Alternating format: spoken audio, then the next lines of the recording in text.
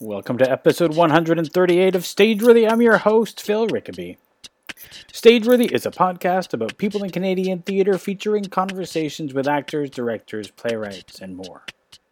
Guys, remember 2 years ago when I performed my solo play, The Commandment, at the Hamilton Fringe? Well, I'm doing it again. I'm taking The Commandment to the Halifax Fringe, and I just found out that I'll also be at the Fundy Fringe Festival as well. And I'm going to perform The Commandment in Toronto on August 16th at the Red Sandcastle Theatre for one night only. You can find details about that on my company website, homebodyproductions.ca. You know, if you like the podcast, I hope you'll leave a comment or rating on Apple Podcasts, Google Podcasts, or wherever you get your podcasts. Your ratings and comments do help new people find this show. Or you know what, even better, if you know somebody that you think might like the show, tell them about it. Some of my favorite podcasts became my favorites because somebody I knew told me about them. If you want to drop me a line, you can find Stageworthy on Facebook, Twitter, and Instagram at StageworthyPod, and you can find the website at stageworthypodcast.com. If you want to drop me a line, you can find me on Twitter and Instagram at Phil Rickaby, and my website is philrickaby.com. My guest this week is Christy Bolton of Hamilton's The Understudies, who are presenting their improv show way off Broadway at the Staircase Theatre in Hamilton as part of the 2018 Hamilton Fringe.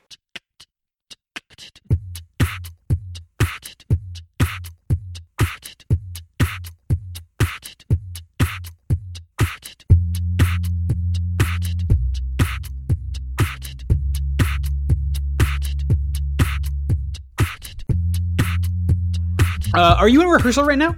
No, I'm at home. No, I mean like not right now, but like these days of rehearsal. Yes. Yeah, we are. We're it's hard with improv because like you can have an idea of like what the the beats of the show are just for like the offers and everything that you're going to get, but you just like run the gauntlet every time you rehearse and just hope that you make some good scenes. I guess your best bet is to just sort of, I mean, I guess that's sort of the question is like when, so you're doing an improvised musical.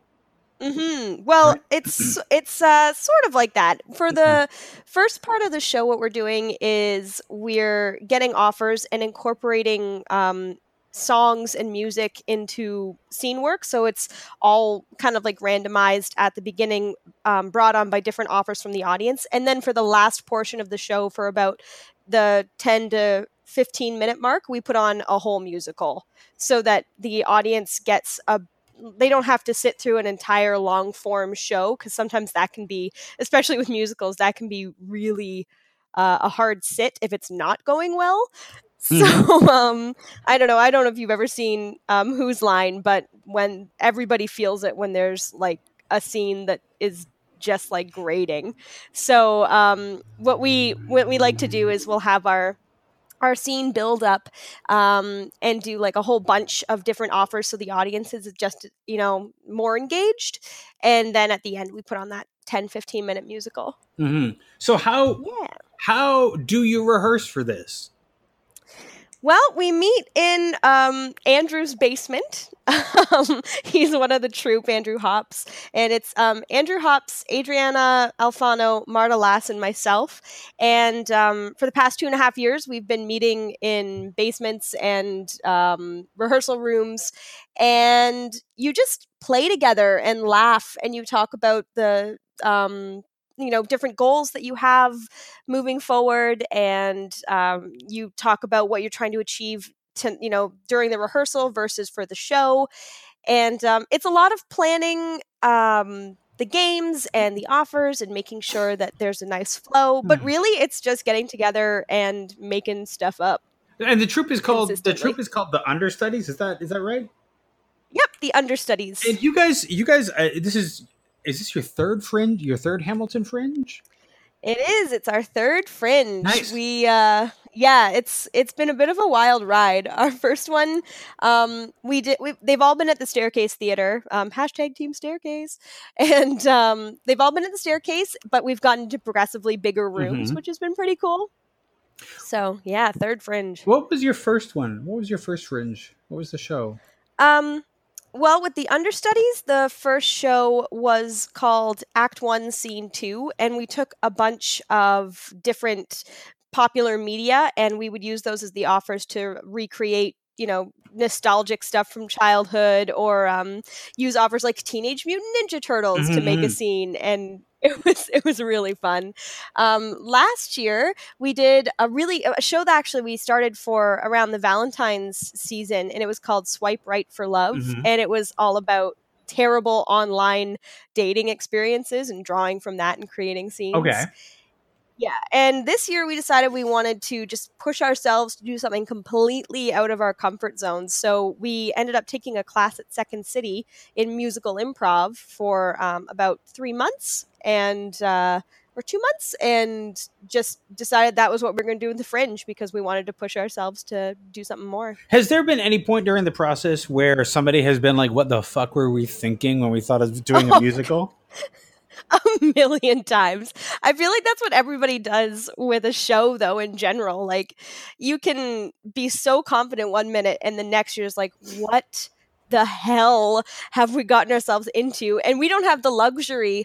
Well, I guess it's like sort of, we don't have the luxury of having lines, but at the same time, it's also extremely freeing because if you mess up one scene, that does not mean, like, we have each other to always like have each other's backs, and we're so tight knit and we know each other so well that we're always there to support each other. But if you're feeling a little bit low, it's one scene that you can leave and you don't have to look at, and you can just bam and hit the next one out of the park. Yeah. So that's kind of the beauty of improv. But yes, there have been a number of times where it's just like, oh, holy hell, what have we done to ourselves? I guess it's part that you sort of mentioned that's like all the time, and that is kind of like the excuse me, the whole creative process is basically, what a great idea. What the fuck was I thinking? No, wait, I think it's still good. What the fuck was I thinking? Until finally you get to the point where you're like, okay, no, I think we're okay.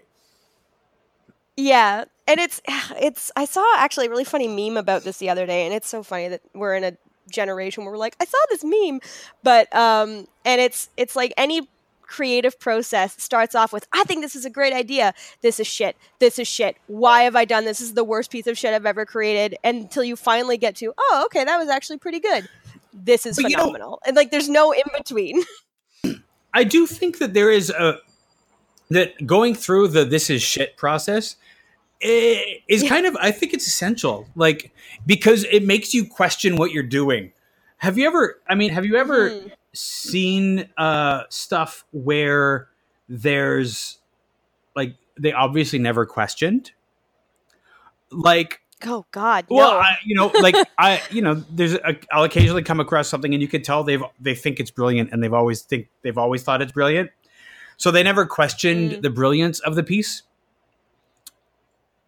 Yeah, I guess, you know what? I have seen a couple shows like that where you go and talk to the cast staffer, but they're always the shows that kind of suffer, because I feel like if you don't question, like what you said, if you don't question if something is good, or if like what you're producing is actually worthwhile, or you're sending like either a message, or you're bringing joy, or doing something that's got a motivation, you're not going to grow. The show's not going to grow. You're not going to grow as a performer or as a creative. So if you don't question it, what's the point? That is the truth. That is the truth. I mean, that like we're both. I think we're both saying, like, it's important to question it. And if you don't, hell yeah. You're kind of missing an essential part of the creative process. A million even though like that whole questioning part may not be pleasant, because it's never just questioning. It's usually just like, why did I think this piece of garbage might be good? It's so funny. This is actually I think it's my ninth Fringe. And a couple years ago, I wrote and produced a production called The Yellow Wallpaper. And in this show, we had this like 8-foot wall of lycra and wood. And I remember putting it up and building it and just thinking, what the fuck was I thinking? Why did I think that this would be a good idea to have this giant of a set at the Hamilton Fringe? Like, I've made a huge mistake, and my whole cast was just like, no, it's fine. I was like, no, why are we doing this? And it made me question everything about the show. And then at the end, people were like, that wall was the best part of the set. Oh my God. And you just kind of sit there and you're like, okay, then maybe okay. So all the 15 pounds I lost of like stress is worth it. I look gaunt. I have a question about that wall. Was that? I mean, for Fringe, when you're putting up a set, like, what was was that a difficult thing to get up every time that you were doing it, or? Yeah, I mean, God, thank God for the Players Guild. They were so sweet to us. They were just like, if you need an extra 10 minutes, you take it. And they're just like such a lovely group of people. Oh my God, so kind at a Fringe. I was like, oh my God, I know. Fringe is like, I remember one time, have you ever performed in the Fringe? Oh yeah, two summers ago I had my solo show. The Commandment was at the Hamilton Fringe. Oh yes, I remember totally. Yes, I remember your show. But yeah, there was this one show I was in years and years and years ago, and we had our first audience, and we had this giant set. I don't know what the producers were thinking. It was huge, and we had a pig on wheels, and like all of these giant set pieces. And because we dipped into our performance time putting up the set, they turned on the lights before the show was over and ushered. Oh no! That's like, yeah, it was devastating. That is the Fringe nightmare. Oh my God. Yeah. And you're just like standing there and they're clearing people out and you're like, do I still perform? But no, you can't. You have to take down this giant set and just stop the show. And it was like, it's the kind of thing you're, as an artist, you're just like, oh my God, my heart, it's breaking. Well, I mean, everything is breaking. At most Fringes, if you go over a little bit the first time, they were like, here's your warning. How far over were you when they did that? Oh my God, I don't know, 10 minutes? Oh shit, 10 minutes. Okay, you deserved it. I'm sorry to say. Yeah. You totally deserved that. We deserved it. Luckily, you know what though? It was my first Fringe and like a bunch of our first Fringes, and the director was so like committed to having this giant set. And like this show, have you ever had a show where it just everything that could possibly go wrong went wrong? Yeah. It was like a domino effect. Like our props broke. This one guy was like late, almost like 15 minutes to the show, and ran on like not in costume, just in his like regular clothes. And there was like a million other things that went wrong. And it's just and you know what? You bounce back from that stuff, and it's such a learning experience absolutely. that you'll never forget it. You're just like, okay, this is the creative process. I mean, it is the creative process, and it's also Fringe, because nothing makes you think fast in a crisis like Fringe. And also like go ahead thing, yeah, I was just gonna say that's the same thing with improv, right? Is that it's every moment in improv is a beautiful crisis, because you're constantly like, what's coming next? I have to be so ready. It's like when you get that feeling when the hairs on the back of your neck stand up and you're just like taut, like your whole body is taut. That's improv, and doing that in the Fringe 10 shows in a row is just like, it's insanity, because you're just, and doing it with singing, you're just wound like a bowstring. Well, I mean, the thing is that you're doing, I mean, I know the Staircase has a minimum number of performances that you do, which is actually more than you would do at a regular Fringe venue. What kind of self-care are you doing for yourself to get through all of this? Well, you know what? A lot of tea, a lot of lemon tea, and I think it's just recognizing that rest is important, because the Fringe, like, you want to go out every night and see 6 different shows, and then go to the Fringe Club and have a drink and hang out. But especially with a show where you're singing and where you have to be energetic all the time, it's a weird trade-off, because I would love to be out there all the time, but I also recognize that rest is so important. And it sounds like I'm such a little old lady where I'm just like, watch out, children, if you don't rest, you'll lose your voice. But it's like, I think, I think that it's one of those things that we forget about, because Fringe is a slog. And I think that, and I've been noticing a lot of, there's a lot of rawness in Fringe, because often we're so close to the thing that we're doing that, a bad review is like, hurts a little bit more, or like even a mediocre review can hurt a little more than it normally would. And so self-care becomes super important at a Fringe festival, because you just like, you're just going, you're just always going and talking about the show and talking about the show and promoting the show and all this stuff, and that you don't often take the time that you need for your own health. Ugh, preach. It's so true. And you're right, like you're so closely tied to it. And it's like this baby that you have, and then when someone gives you a bad review, it's like they kick your baby. And you're like, well, how could you do that? Do you not know how much blood, sweat, and tears has gone into this? But of course they don't. They're there to be entertained. Like I remember last Fringe, this one guy walked out of one of our shows and we overheard him being like, that doesn't look so hard. I think I can do it better. It's like, I wanted to launch at him like, you want to go? You want to try this? Why don't you get up on stage? I'll give you an offer. And he's just like an obnoxious audience member. But it happens, right? And you grit and you smile and you say, the thing is, they don't know, right? As far as they're concerned, all that you're doing is getting up there and fucking around, right? You know? It's not even like they see the work that goes behind it because they don't actually understand what goes into it. Right? And it's just like you almost want to take them. I wish they could do backstage like at Fringe and just take eager audience members and or like even asshole audience members and like walk them through and be like, this is what a day feels like as a performer, just so you're aware. Like it's chaos, but it's beautiful. You know what? I think that's a perfect, like, I don't know, like Instagram takeover right there for like the Hamilton Fringe or something, is to be like, put the phone in the hands of a different artist every day and show what Fringe looks like, from going from venue to venue to promoting to hurrying to have some dinner to reading a review or whatever that is, and just struggling through that.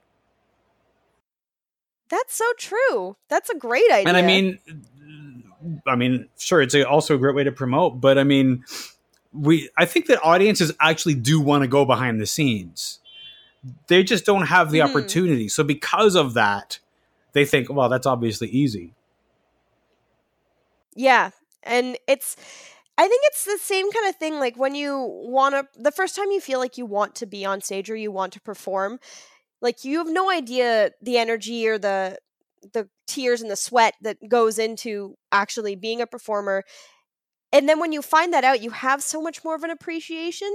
But I feel like until you see that, it's the same thing like when your electricity goes out and you get really frustrated. You're like, why doesn't this just work? Why doesn't this just work? It should be so easy. It's that same kind of misunderstanding of the process. Speaking of when you first realizing when you wanted to perform, what was your what was your intro to performing? Was that improv? Was it comedy? Was it theater? What was it for you? For me personally, I think when I was 7, my parents took us to go see a production of Joseph and the Technicolor Dreamcoat with the famous Donny Osmond Technicolor Dreamcoat. I was in theater school when that was on. Yep. I was. Oh, I remember that. Oh, that's awesome. We actually saw his last performance because he had an anxiety attack at intermission and left. And his swing came in, and my little brother was, I think, 4.5, and he stood up and started yelling, "That's not Joseph!" But I think it was then when the narrator walked out and there was smoke, and like she just started singing. What's that famous line? Like, how does I don't start? even remember. You know, the honest truth is that I don't know the musical that well.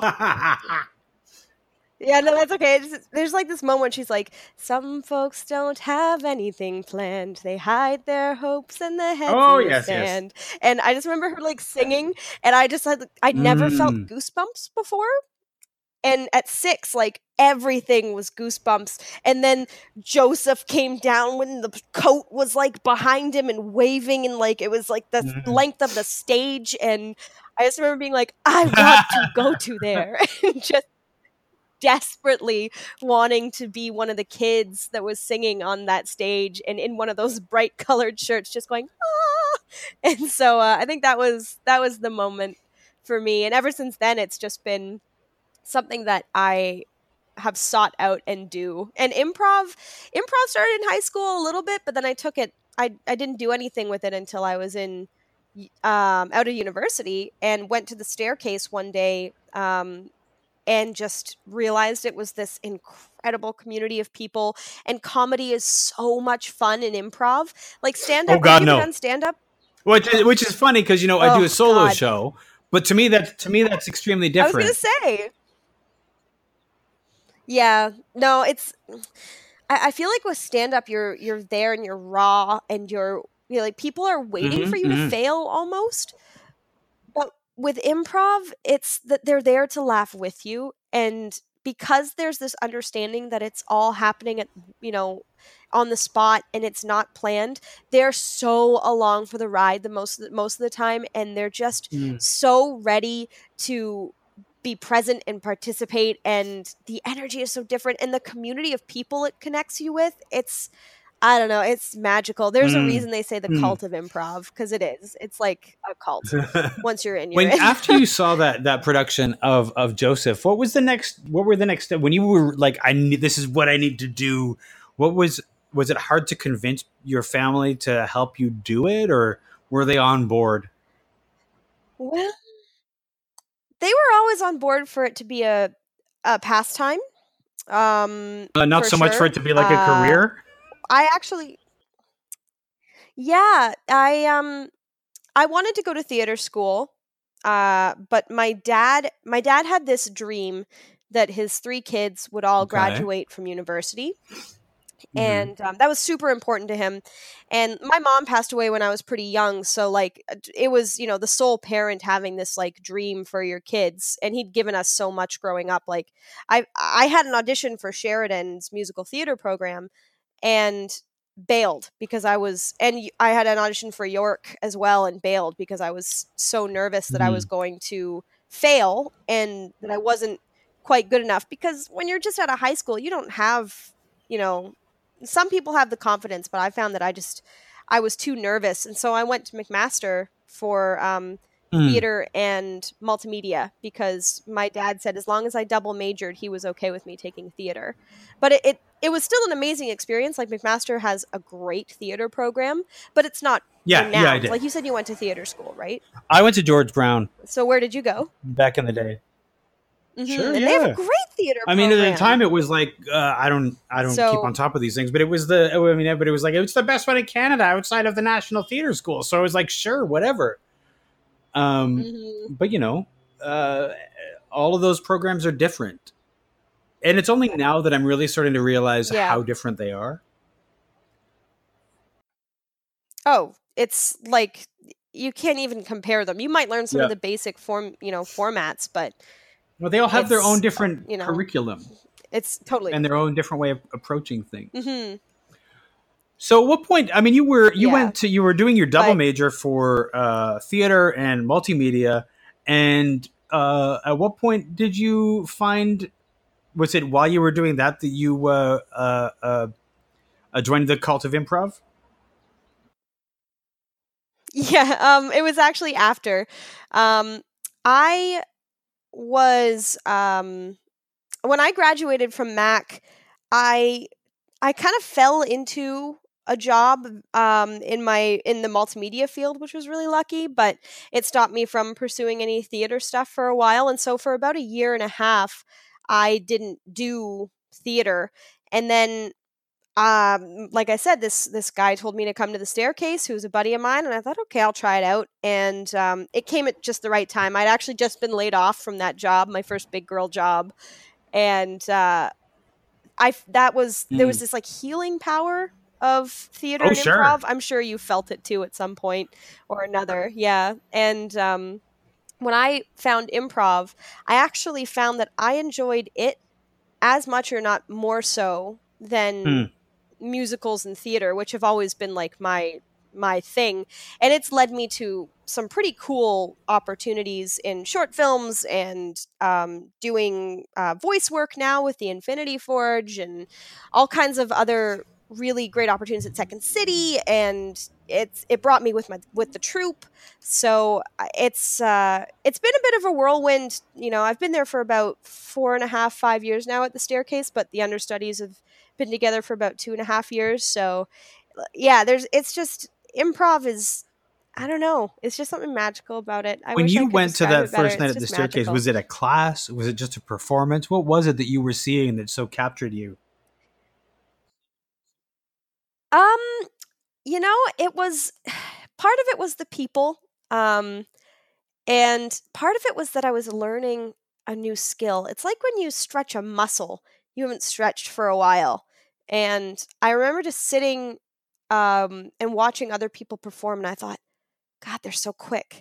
They're so quick, and I'm not that quick. And I got up, and I had this really inflated ego about how good I had been in high school at improv. And when I got back up on stage, I sucked. I was terrible. I actually got called out by the teacher at the time, and he was like, I get the feeling that you think you're really good at this. That's like not a good opening. That's not that's like, not an opening that you really want to hear the end of. I know. But like he brought me down a notch. He was like, you have a lot to learn and you've got the basics, but like you gotta check your ego at the door. And being called out like that, you have one of two options. One, you never go back there again because you're either angry or you're embarrassed. Or two, you're like, you're right, I've been an idiot and I need to like be open to learning. And I just remember, even though he'd said that, I still felt really welcomed and warm.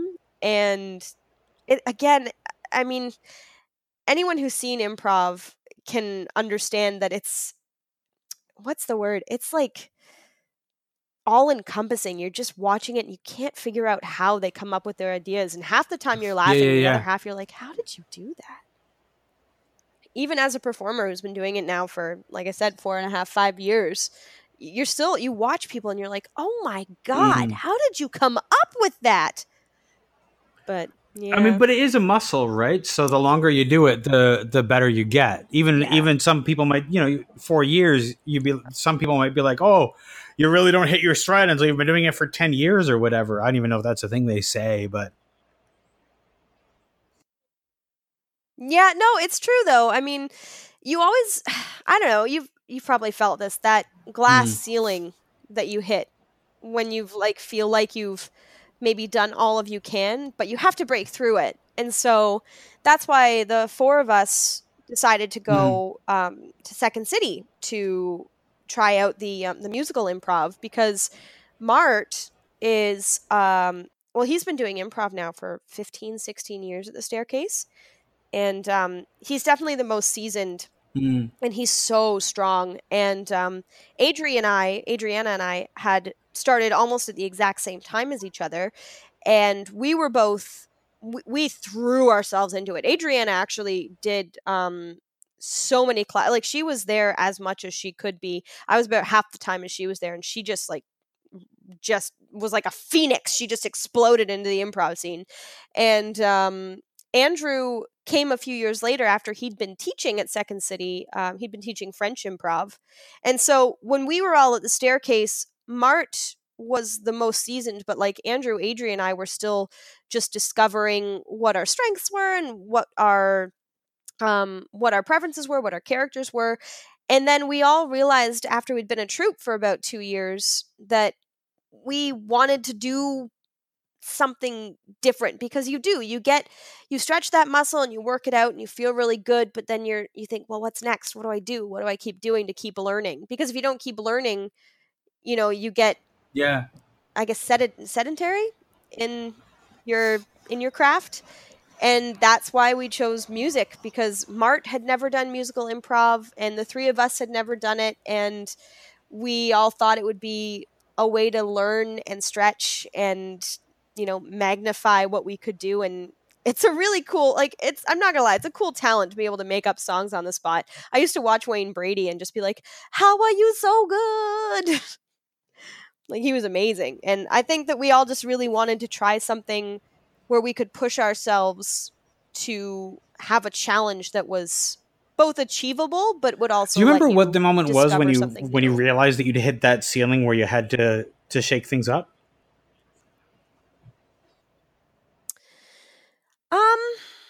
I think for me, I can't speak for the other three, but I think for me, I started teaching at the Staircase and was getting a lot of joy from teaching.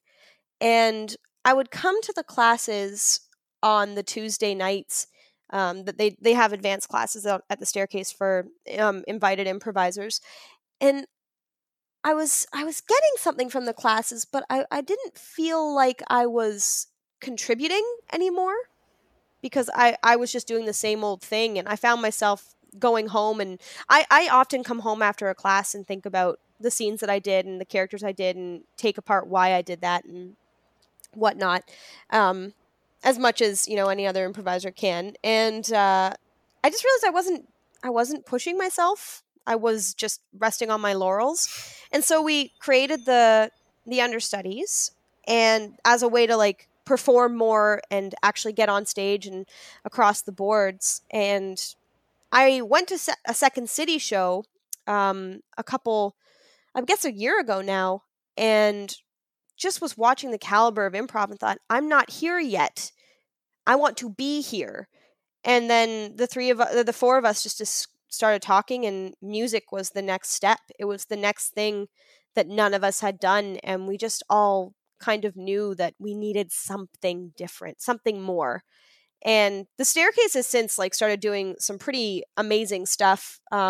They have this new program called Wildcard Wednesdays, and it's a different class each week focusing on different things. And they still have their Tuesday advanced and their Monday boot camps. But I think the four of us have all felt the growing pains of discovering this new thing. And it's been hard. I mean, I'm sure you can empathize. Whenever you start something new, again, it's that ego check. It's like when I started improv, 4 or 5 years ago, you gotta really check yourself, check your ego, and be open to not panicking when you're learning. Because I flight or fight when I get nervous, and I find that this whole process it teaches you a lot about yourself as a performer, but a lot about yourself as a person. And that's something that improv does too, because it's reactionary. And when you find yourself reacting negatively, well, that's certainly true. And I think it's so. When you mentioned the when you start to feel like, you get to a certain point and you can be doing the same thing, but a lot of people, they're doing the same thing and they figure they're good at that. And so they might not push themselves any further because it's really comfortable, because trying new things is uncomfortable. Mm-hmm. And it's scary, It's so true. But that... Oh, yeah, absolutely. But don't you get the thrill of that? I feel like, yeah, I love that. I feel like you get that. It's that moment when it's terrifying to realize that you're not... I guess this is kind of a negative way of putting it, but it's not negative. It's to realize that you're not as good as you thought you were. But that's important. It's like when you have a bit of a self-discovery moment. Like if you've been performing for a long time and you think, I am so good at this, and then you go and watch someone like Shauna McKenna at Stratford, and you're like, I suck at this. Oh my God, I'll never be as good as her. But at the same time, it's those moments I think that are so important. And instead of being negative and saying like, I'll never be this good, you have to take that leap and go, okay, fuck it. Like, how do I be better? And open yourself up to someone like telling you that you're kind of... Well, you also, you do have to fail a lot to get good at anything. Nobody picks up the guitar and is a virtuoso the first time they do it. You've got to fall on your face a bunch of times before you can get good at a thing. Mm-hmm. God, it's so true. And it's terrifying. Failure is... Oh, yeah. Get your head around it. Failure is so scary. But I think, and we talk about this with improv all the time, it's that failure is important. Like it is a huge part of the learning process. And it sucks that failure has such a like negative connotation around it, because failure is how you learn. And it's not a negative thing. It's something to look back on and go, yeah, I used to be like this, or I used to do it like this, or okay, that didn't work. How do I make it better? That's the thing. I mean, and here's old man Phil. There's a whole generation of kids who are like now, being insulated from failure, and so they're not really learning the lessons that failure teaches. And they don't quite know how to deal with it. Like, if you've never if you never had to fail when you were a kid, when you fail in university, that's a massive thing.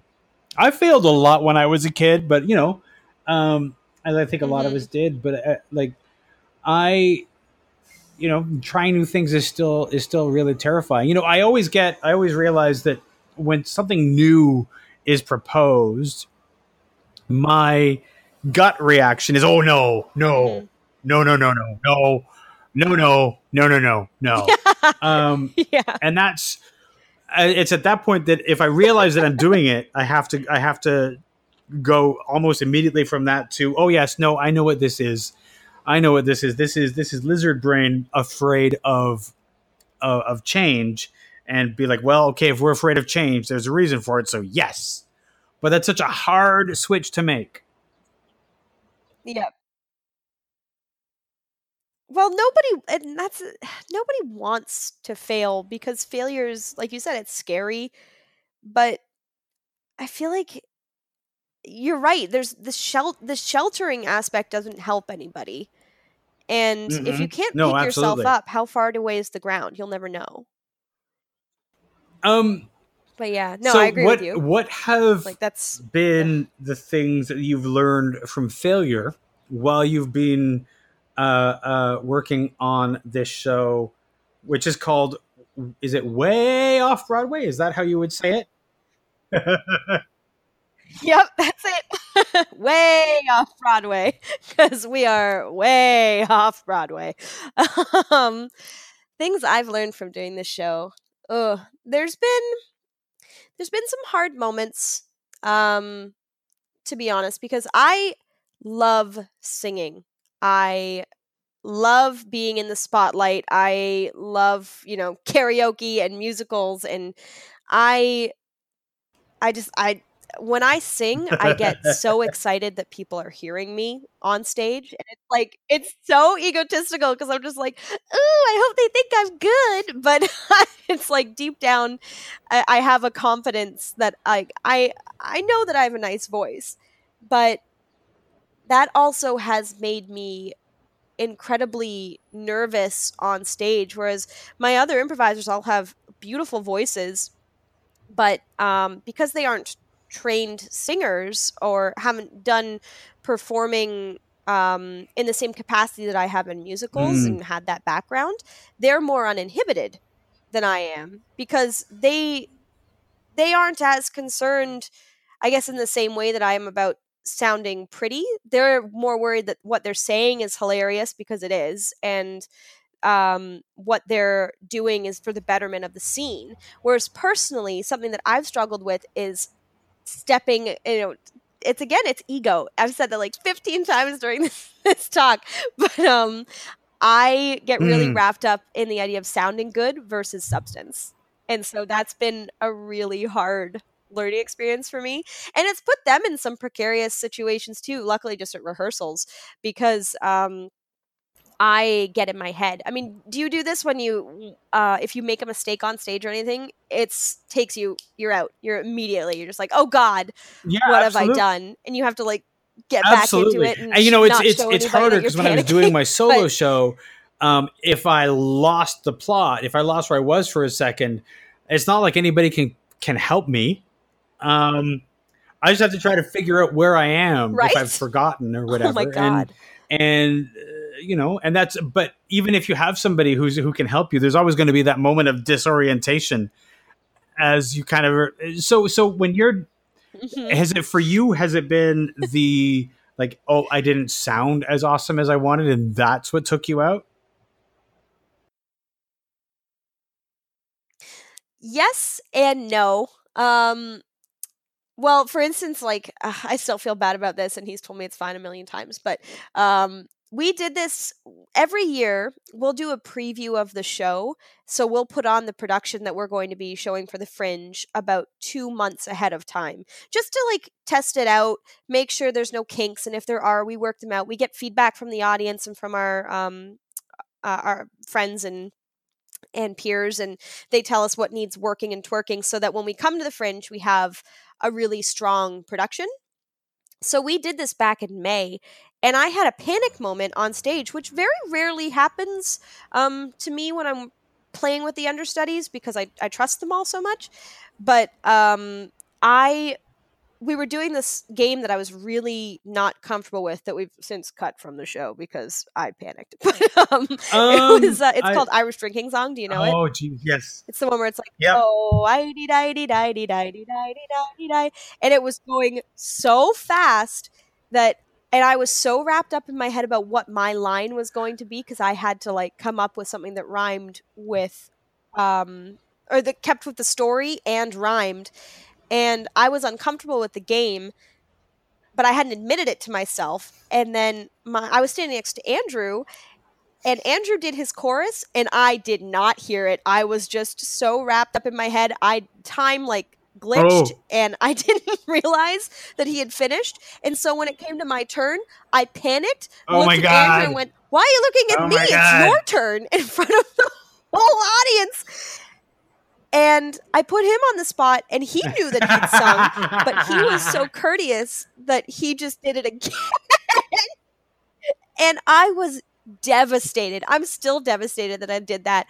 And I feel like that was a big learning curve for me because I kept thinking I was in my head because I was so desperate to be funny, to sound good, to make sure that I was following a story and doing all these things, that I wasn't being a team player. I was being very insular and very selfish. And it was a necessary wake-up call because when you're doing improv, you have to trust each other. You have to be able to rely on each other. And when you're in a situation where you don't necessarily feel comfortable with your other teammate, you're both putting everybody at risk. Yeah. Or like you're putting your team at risk if you're the one who's uncomfortable.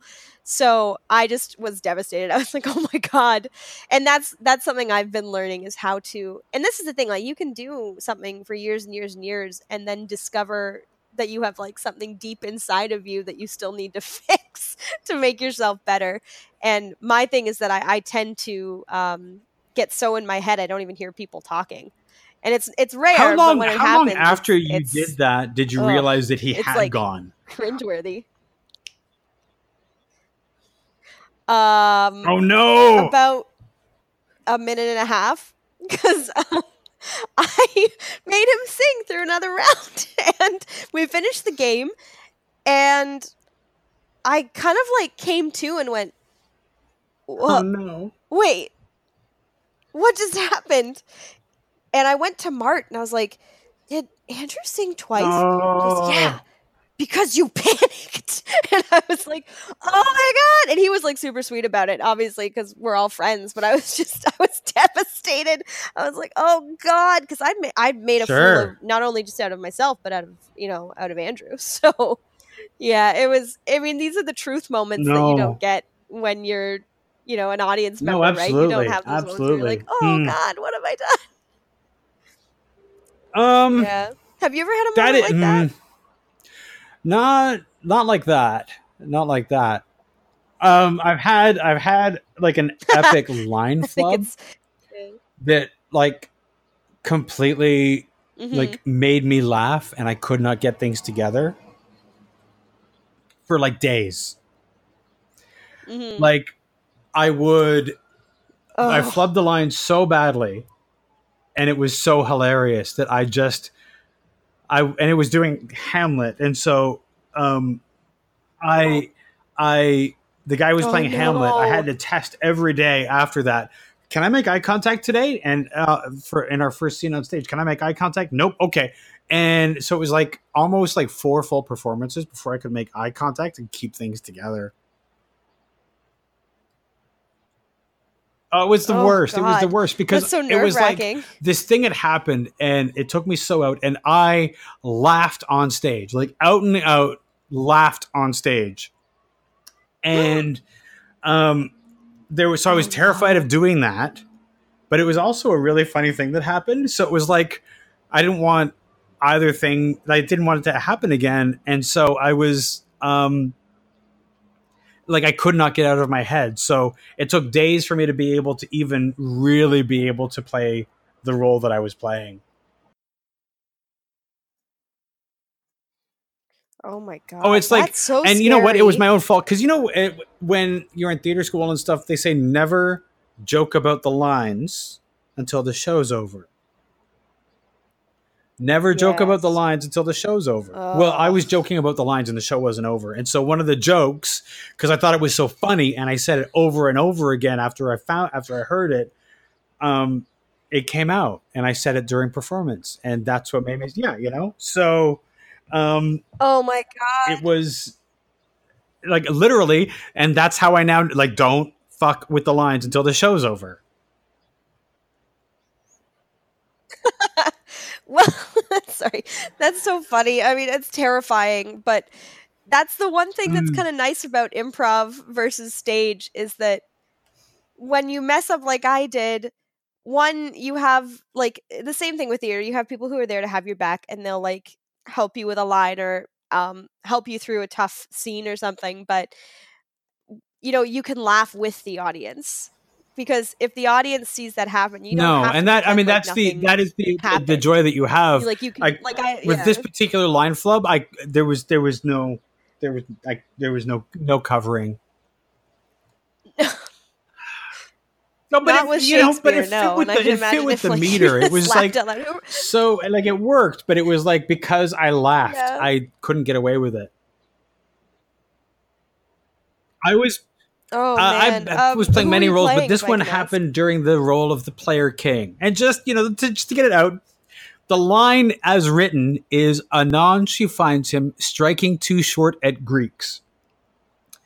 Stage manager at the time thought, the crew would like do these little ridiculous cartoons, and they thought that it would like that the player king like beating up on too short Greeks was hilarious, and so they told me, and I said, wouldn't it be funny if I said that? Anon she finds him striking at too short Greeks.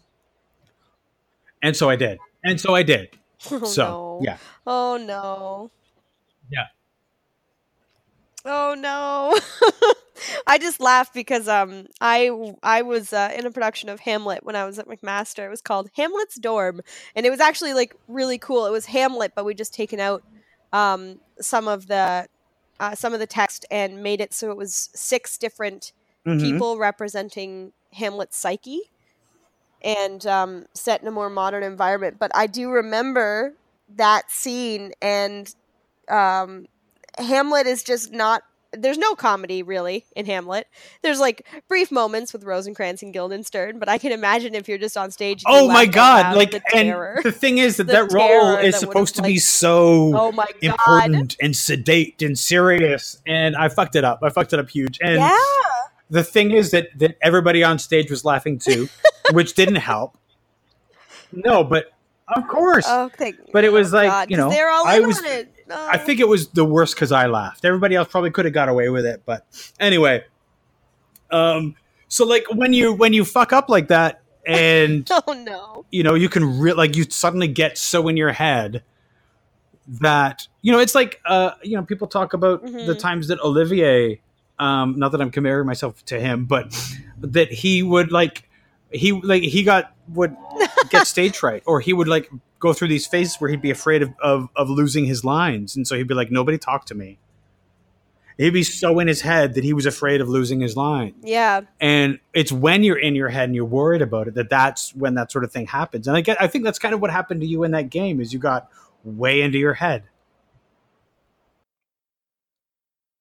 Oh my God. Like I wish I could say that I'd had it. Usually I have the poise to recover.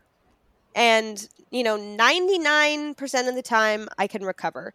But like even recently, we were doing a show and I had food poisoning, and instead of like recognizing that I had food poisoning and taking a bit of a back seat, I threw myself into a scene and just created this really obnoxious character that wasn't good for anybody, and the scene suffered for it because I didn't recognize, again, this is something you have to learn, right?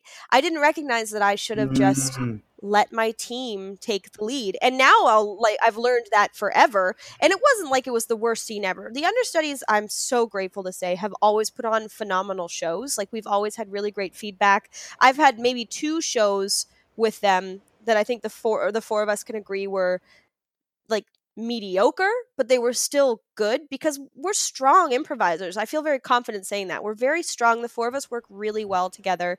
But it is in those moments when you have to like take a second and think about what you've done and how it's affected others.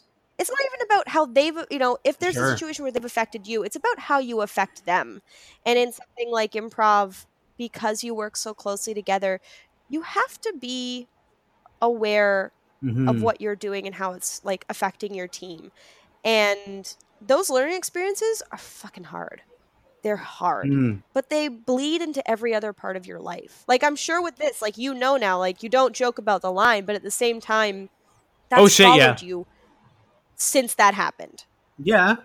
Yeah. And like, you're better for it, but there's always still that like little bit of you're conscious. I'm totally conscious of it. I'm totally conscious of like, if I hear other people fucking with lines, I'm like, let me tell you a little story about what happens when you fuck with the line before the show's over.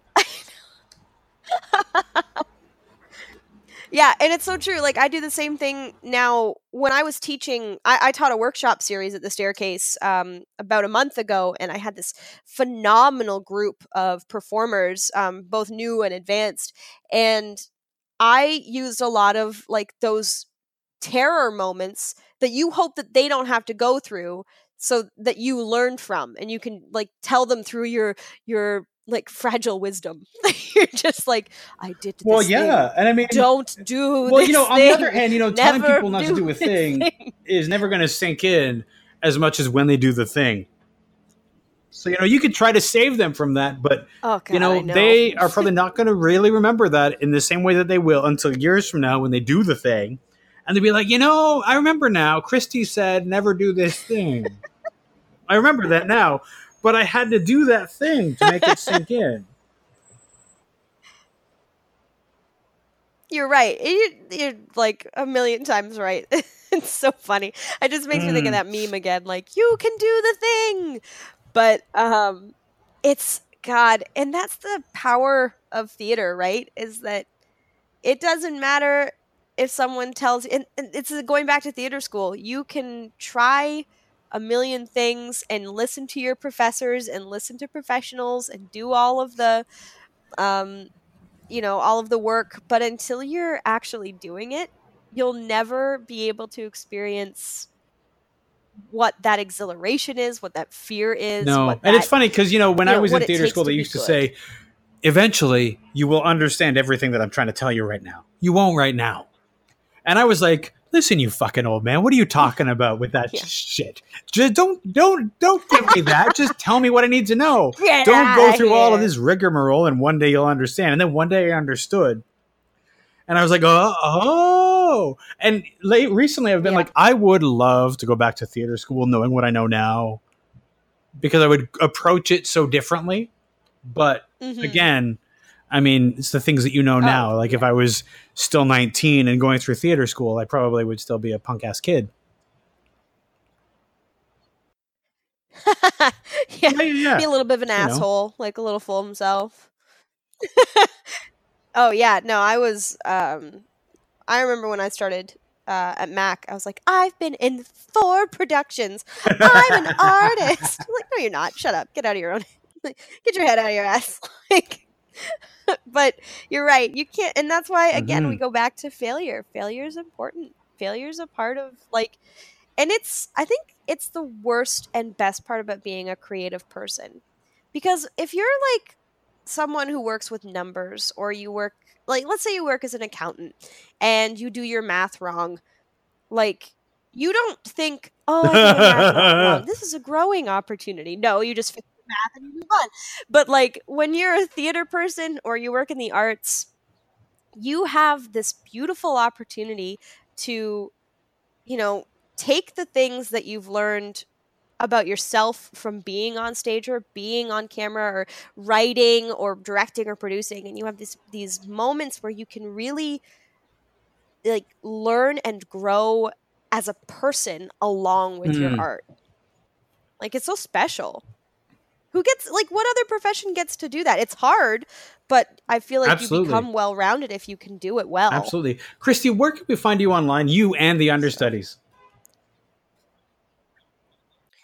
Well, you can find us all over the place. We have all kinds of social media, but we are on Facebook at the Understudies Hamilton, and you can find us on Twitter. We're Understudies Ham, and we are very active on Instagram, which is also Understudies Ham, both the same Twitter handle as Instagram.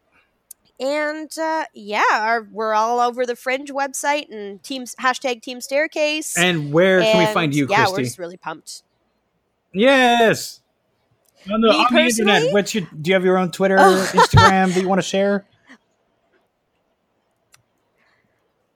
I have my own Twitter and Instagram. I'm just at Christy.Bolton for both Facebook and Instagram. I'm not really active on Twitter, to be perfectly honest, unless you want to read the Bolton Blurt, which is a daily newspaper that goes out. What is the Bolton Blurt? Funny. What does that do? It's like such a it's this newspaper thing I curate, and it goes out daily, but I don't publicize it very much because it's such a almost forgotten internet thing. I don't really know how else to describe it, but I sometimes have people being like, "Oh, I remember the Bolton Blurt was really good yesterday." I'm like, "You read that?"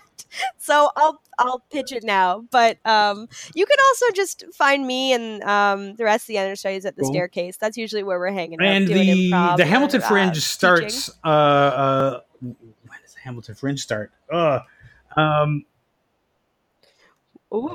It starts on the 19th. So by the time people are hearing this, we will be in the middle of Fringe. You will be tired.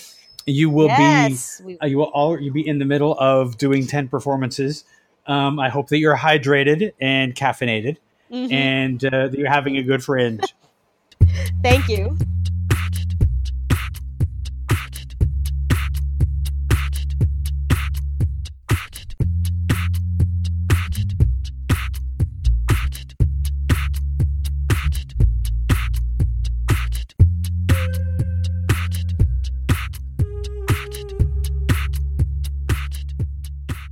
This has been a Homebody Productions production.